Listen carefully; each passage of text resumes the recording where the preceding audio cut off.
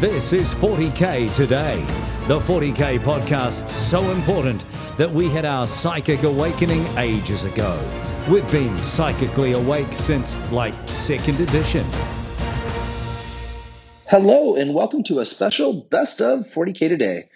Monday to Friday, we are your daily 15-minute news, views, and interviews deep dive into the entire hobby of Warhammer 40,000. Today, we bring you a selection of our favorite interviews from the week. We have to say a massive thanks to our friends at Frontline Gaming for having us in on a Saturday. If you like what you hear, give us a listen during the week at 40ktoday.com, or you can find us via your favorite podcast player. Just search for 40K Today. I'm your host with the most, John Damaris, and today on the program, we talk to an 8-year-old girl who loves the hobby. Tanya Gates talks about starting a new army. Mark Perry gives us a great coaching tip. And finally, Eric Festa gives us a wonderful tip for using contrast paints. Tanya just got to have the cutest conversation ever with Ava, who's 8, and her dad. They tell us how Ava got started in miniature gaming, and Ava shares some of her experiences. Thank you so much for coming onto the program, Ava. You're welcome. Okay, so I know that you play Age of Sigmar with your dad. What do you enjoy most about playing the game? I like playing the bosses because they're more powerful, and usually I beat my dad at all of them. I love it. So what models have you painted, and do you have a favorite one? I've painted more than 3, but I've picked out 3 that I like. I like the Dark Oath War Chief, the Ishran Tidecaster, the Stormcast Eternal Celestial, and the Vindicator. And I actually won a competition for the Youngblood Best Painted for that one. Ah, what do you like most about those models? What makes them your favorite? Well, because the first one I followed along with a tutorial, and the second one I just used bright colors for all of them. And the third one, I really like it because I put snow on it, and then it's got lots of detail. I love it. So, would you recommend the game for any other girls your age? Yeah, because you don't just get to paint, you get to play a game as well. It's like you can get like a board, and you could draw anything you wanted and just play without even painting it if you wanted. So there's a lot of freedom in the game to do a lot of different things? Yeah, there's a lot of stuff you can do. Like, you have lots of different characters, and there's a boss in each one, and all of the bosses have the most power. It's like you've got an advantage on it. Yeah. I actually love playing Age of Sigmar, but this podcast is about playing Warhammer 40K. Do you ever think that you might give Warhammer a try? Oh, yeah. Yeah. Thank you so much, Ava. You're welcome. So, Rob, how did you start playing the game of Age of Sigmar with your daughter? Did that happen naturally, or did that take some coaxing? Yeah, it wasn't really coaxing. It was more of a natural, she would take an interest in what I was doing. And once she started to kind of become more and more interested in the painting side of things, I think the natural progression for her was, what does daddy do when he goes down the store with his friends? He normally plays a game. I want to play a game. So what we started to do was make a very stripped back version of AOS, whereas you had movement, you had your attacks and things like this, but you didn't have battle shock. It's kind of not quite balanced, but it really, really worked, I think, to interest her and to show her that different models did really different things. And as she kind of liked it, I think because she won, and I think currently she's beat me about 6 times. 8 times. Oh, about 8 times to my measly 2 wins, I think. You kind of do get that little bit of thirst for it, and then you want to try a little bit more. And I think that's where she's kind of at the stage now. And I think the last thing we did was we ran it was Ogre versus Maggotkin. Yeah. In our local game store. We booked out the table to ourselves, and we actually played 2 games back to back, taking turns to be the different armies. And I think I won one and you won one. Yeah. So it was a draw, but for an 8-year-old girl to kind of grasp everything does something different and to play to an advantage, and it was a really good learning curve for her to kind of start small. And it's something that I've often said I wish they did almost like a junior version of Warhammer, because as a parent, it would save me a hell of a lot of time explaining these rules if you just had a product that was kind of box ready, which I think would be a really good entry point for especially people Ava's age to kind of get started in the hobby. That's actually a really great idea. Do you have any advice for any other dads who might want to introduce the game to their daughters? Yeah, I guess Warhammer can be a very niche thing. Let them show the interest. I think with most things, when you try and kind of force it upon people, sometimes it can be that it's when you get that rebellious streak in kids, is let them take an interest and let them ask. I've never once forced or suggested. I always wait for my kids to kind of ask, Dad, let's do some painting. Dad, can we play a game? Because I think that's a better way of, it shows their curiosity is piqued, as opposed to you're saying, hey, come look at this. Sometimes kids can be very fickle and they have to be in the mood for things. Not all kids are the same, but I know my two are very fickle when it comes to stuff like this. If they don't want to do something, they're not going to do it. And no amount of me trying to appeal to them is not going to go anywhere. So I think it's let them show an interest, and if they don't, they don't. If they do, then that's when you nurture it and you try and help it grow, and you try and encourage them to do it. Awesome. Thanks so much for coming on the program, guys. I was so happy to have you here. Well, thank you very much for having us. I might just die of cuteness overload. How awesome was that interview? Are you getting ready to start a new army for 9th edition? Want some friendly advice for how to approach the project without pulling all of your hair out? You're in luck, as I interview the War Mistress herself about this very thing. Tanya, thanks so much for giving us some time to give us a hobby tip this week. I don't know if people know you as our social media guru and interviewing superstar, but most of them, or a lot of them probably know this, but you're actually a very accomplished painter and do a lot on Instagram and have a pretty large following. So I thought we would get some hobby tips, especially around the idea that there's a lot of new players that are coming into the game, and getting an army painted can be a little intimidating. Do you have some tips that you could break down? Maybe your top 3 things for them to think about as they sort of make their plan? For sure. So the first thing that I like to do when I'm starting a new army, because I will be starting a new army, so I'm starting this part first, is I like to have a vague idea of the color scheme that I'm going to be going for. So I got an amazing pink paint that I really love, and that's going to be like my main sort of accent color. That's going to be like the standout piece. And then once I have that sort of like showstopper piece, then I like to pick out like a neutral tone that kind of complements it. So I'm going to be painting Necrons, obviously. So I have my amazing pink, and I think that it's going to look really great with Warp Block Bronze, which is a Citadel color. And then after that, which is a metallic as well. And then from there, I will play around with it, and then I'll go into my next step, which is to do a entire unit of troops. I like to play around with troops because in general, you're going to need lots of them, and they're probably going to die really fast. So if they don't look great, it doesn't really matter. You're not painting a mod like a HQ unit first, something that's more expensive.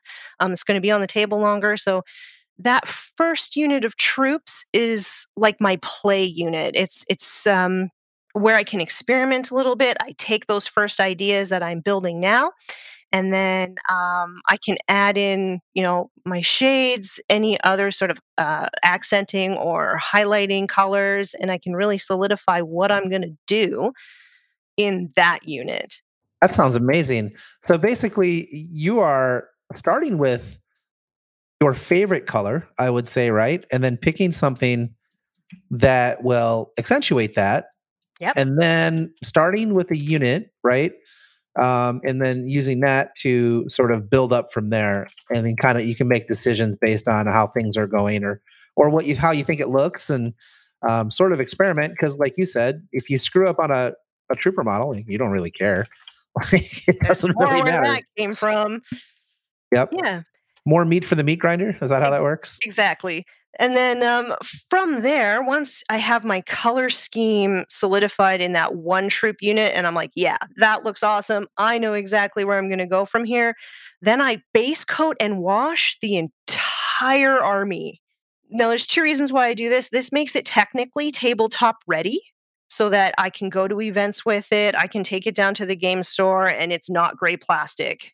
It's good enough to get on the tabletop, and I feel awesome about it. And then once that's all done, then I can slowly pick away at it, add highlights, bring it up to above tabletop standard. Oh, so you take and you sort of like, let's just say, for example, you planned out a 2,000 point list for your sort of starter army. Yep. You would, like we talked about before, pick out your plan for your colors, and then you would paint it all just as a base coat, a wash, right? Yep. And that's it. And then just do your basing, and then you would go back and do highlighting as you had time, but then you would have this army to play with, and you could just improve it, right? Exactly. As you went along. Okay. Exactly. That's really smart. Yeah, because I do like to go. I play a lot at the game store when it reopens, and I do the odd tournament here and there. So it means that I don't have to stress out so much about painting everything in like the 2 weeks between tournaments or whatever. I can just sort of take my time and really make my models look great. Right, and then once you have that, wherever your starting point is, some people will start with 500 points. Some people will start with a tournament competitive army, right, at 2,000 points. Then you just add things piecemeal that you like, right? And you're like, oh, I want to play this particular model. Maybe it's a new tank, or a monolith, something like that. Exactly. And so you can paint that in and sort of not make it into a big deal. And then as your painting skill improves, you can go back over models and do better highlights, pick out more detail, give it some special flourishes. And, especially if it's like a character model or something and you really want it to pop, well, then you can take that time and just continue to like make a showpiece for your army. I think that's really cool. Exactly. And the benefit of doing it this way too is, like you said, as you play test your list and you find holes in it or it's lacking something that you want, it's really easy just to add in a unit or two as you go. And then again, just base coat and wash it, get it on the table, try it out, and then add it to the queue of things you want to just highlight as you go. That's awesome. Well, thanks, Tanya. I think that's really, really good advice. And hopefully that'll give everybody a plan for getting their models painted so they get those 10 painting points, right? Oh, yeah. This podcast is a little dangerous. I may end up with many, many, many armies with how easy she makes this sound. This episode is brought to you by HP Instant Ink. No one is reading your mind, but HP Instant Ink knows when your printer is running low and sends you new cartridges, so you never have to think about ink. Save up to 50%. You'll pay less than $5 a month for ink and never run out again. Find out if your printer is eligible and enroll today at hpinstantink.com. Conditions apply. For details, visit hp.com/instantink Spotify. Welcome back. Mark Perry, the beast from the Southeast, swings by to tell us a great coaching tip for getting ready for 9th edition. He has his own brand of jank and a different way of looking at the game, and that comes across in this interview very well. Mark Perry, the beast of the Southeast, joining us on 40K Today. Tell me a little bit about getting better in 9th edition. Obviously, you're an Art of War coach and have been doing a ton with Chaos. So what kind of advice do you have for our listeners out there? Hey, John, thanks for having me on. And something about Chaos is anytime you're building a Chaos list from the beginning is you got to have a flexible mind. And this is like anytime you're building something that's a new list, there's all kinds of possibilities. And you just kind of have to look at a list from a fundamental level. Like, this is what I'm going to do with this list. Here's all the units I want to take. I'll buff them up in these ways. Even if they may be considered bad tier units or just units that you don't use often are considered, you would have to look at them in different lights. something with chaos, I would always say, is to experiment and to try something out and use it with a fresh ideas. So Very cool. that's something that's what I believe deep down inside of my heart. And that's how I play the game when it comes to chaos. Okay. So then would you say that in general, you would encourage people, when you say a flexible mind, to be thinking about how to use a lot of different units, I guess, that you normally would not use, because there's, at least in chaos, and actually this works across all of 40K, right? There's a lot of sometimes synergies where the sum is greater than the parts. Correct. So that's one of the things where it comes down to, you have to understand what that unit's job and goal is, and what it is for that matchup, or however the game is, or how your strategy is built around your list. And that's something you sit there and say, here's one thing that does this, here's another thing that does a similar thing, but little differences. And that's where you have to ask yourself, hey, look, in the situation I'm going to be most of the time in, which one's better? And then you have to also understand that your opponent may not understand what is sometimes those best situations. And that's where your job is playing in there. An example is coming up this week, I'm going to be bringing Mutilators and Emperor's Children's List. But I'm not bringing Mutilators as because they're one of the worst units in the game. I'm not bringing it as a hard-hitting counter assault or going to go there and just kill my opponent. I'm bringing it as for screens because they're very cheap going in the 9th edition. And they're very, compared for durability, they're actually pretty durable points per wounds. And the Honor of the Prince allows them to do those type of different plays with this faction. This unit that's considered very subpar is probably one of the worst ones in the game. But all the roles that I want to do with it, I'm finding success with. Okay. So you would say that you think that flexibility and trying lots of different things in your army to figure out what works for you is probably the way to go. And then you use that to sort of inform your decisions as you start honing in on what works. So maybe for 9th edition, would you describe it as throwing, Jello on the wall and see what sticks, that kind of thing? A little bit like that. I also sit there, there's a play style in every single person, and to understand what they want to do as a player, find those units that, hey, look, here's my game strategy. And in addition, this may still be my game strategy. Am I a combo player? Am I an aggressive player? Am I a passive? Am I very defensive? Finding those units that do to your personal strategy, to your style, and to show off your strengths is what I find is very important. Okay. That's really cool. Let me ask you, what's your impression of 9th edition? What do you think is going to be good? Where do you think there's room to grow? How is it going to be different than, say, 8th edition? So I think comparing 9th to 8th is almost like comparing 5th and 6th, possibly a little bit, to 8th, where in this game, I feel like it's going to be very much more tactical, not so much strategical, where sometimes you just win games because of the matchup and you have it full out there. Where this one, there's a lot more smaller engagements and a lot more less units, where the game feels a little bit more squad-based, and placing those little units tactically best is one of the strongest things how to win the game. Also, very tough OBSEC.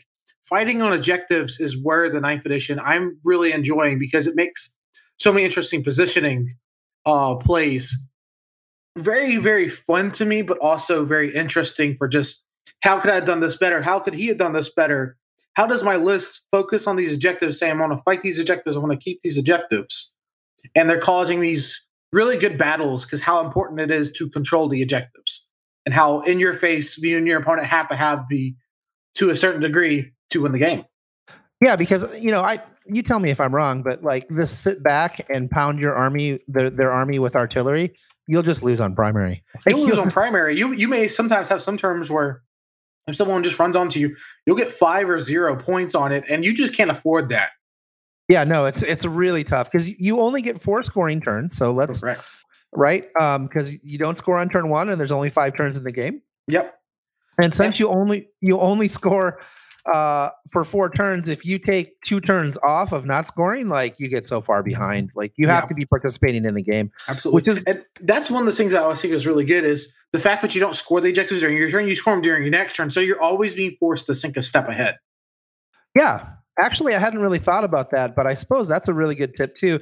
You're going to have to be sort of not necessarily planning for this turn, which is always important, but also planning for what's going to happen during your opponent's turn, because you need to be able to predict where your guys are going to survive and where they're going to die, because you have to set up to score those primary points. Exactly, bro. Very cool. All right. Well, thanks for the tips, Mark. We really appreciate it, and we'll be in touch soon. Bye. So much excitement for 9th edition.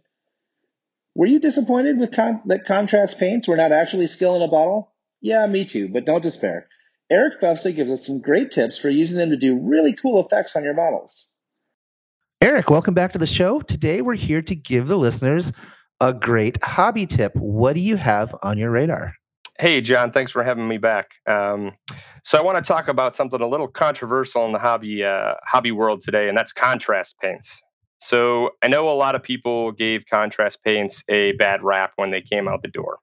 And I do agree that they don't work out of the box like GW actually promotes.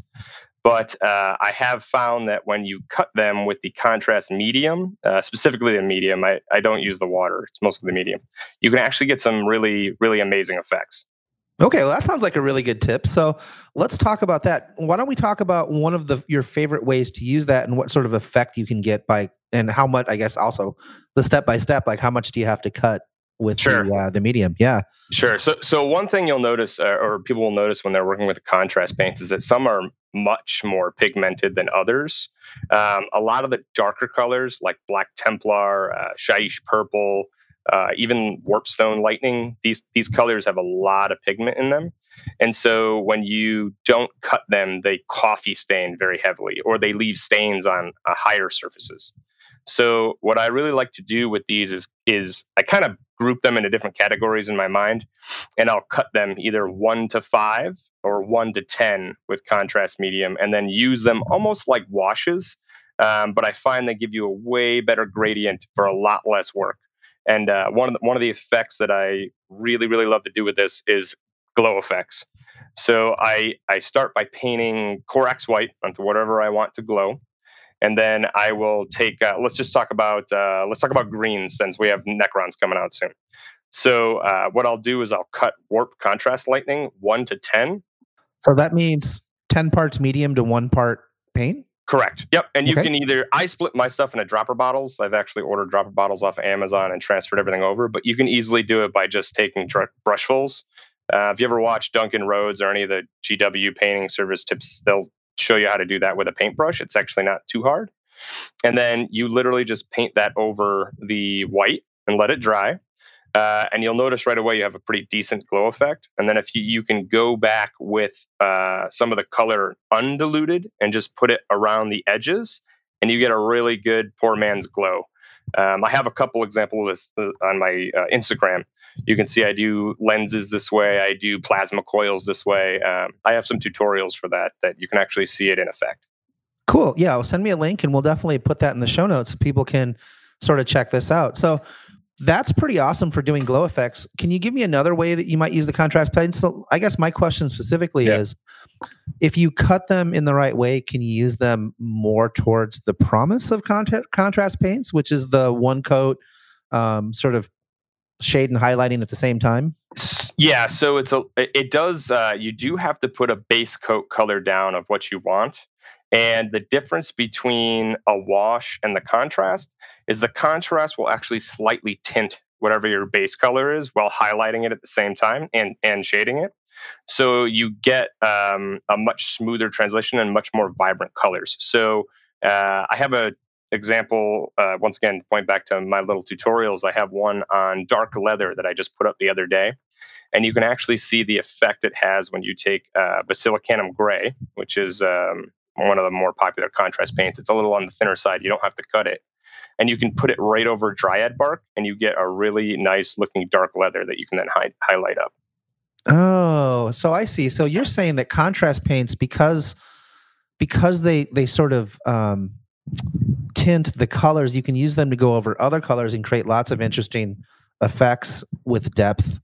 Correct. And right. So you're saying they're maybe not a great tool for base coating your models, but they are a great tool for blending them together and making them I guess, look a lot smoother and cleaner? Yes. And some of them you can use out of the bottle like GW advertises, but it's you got to kind of experiment with them.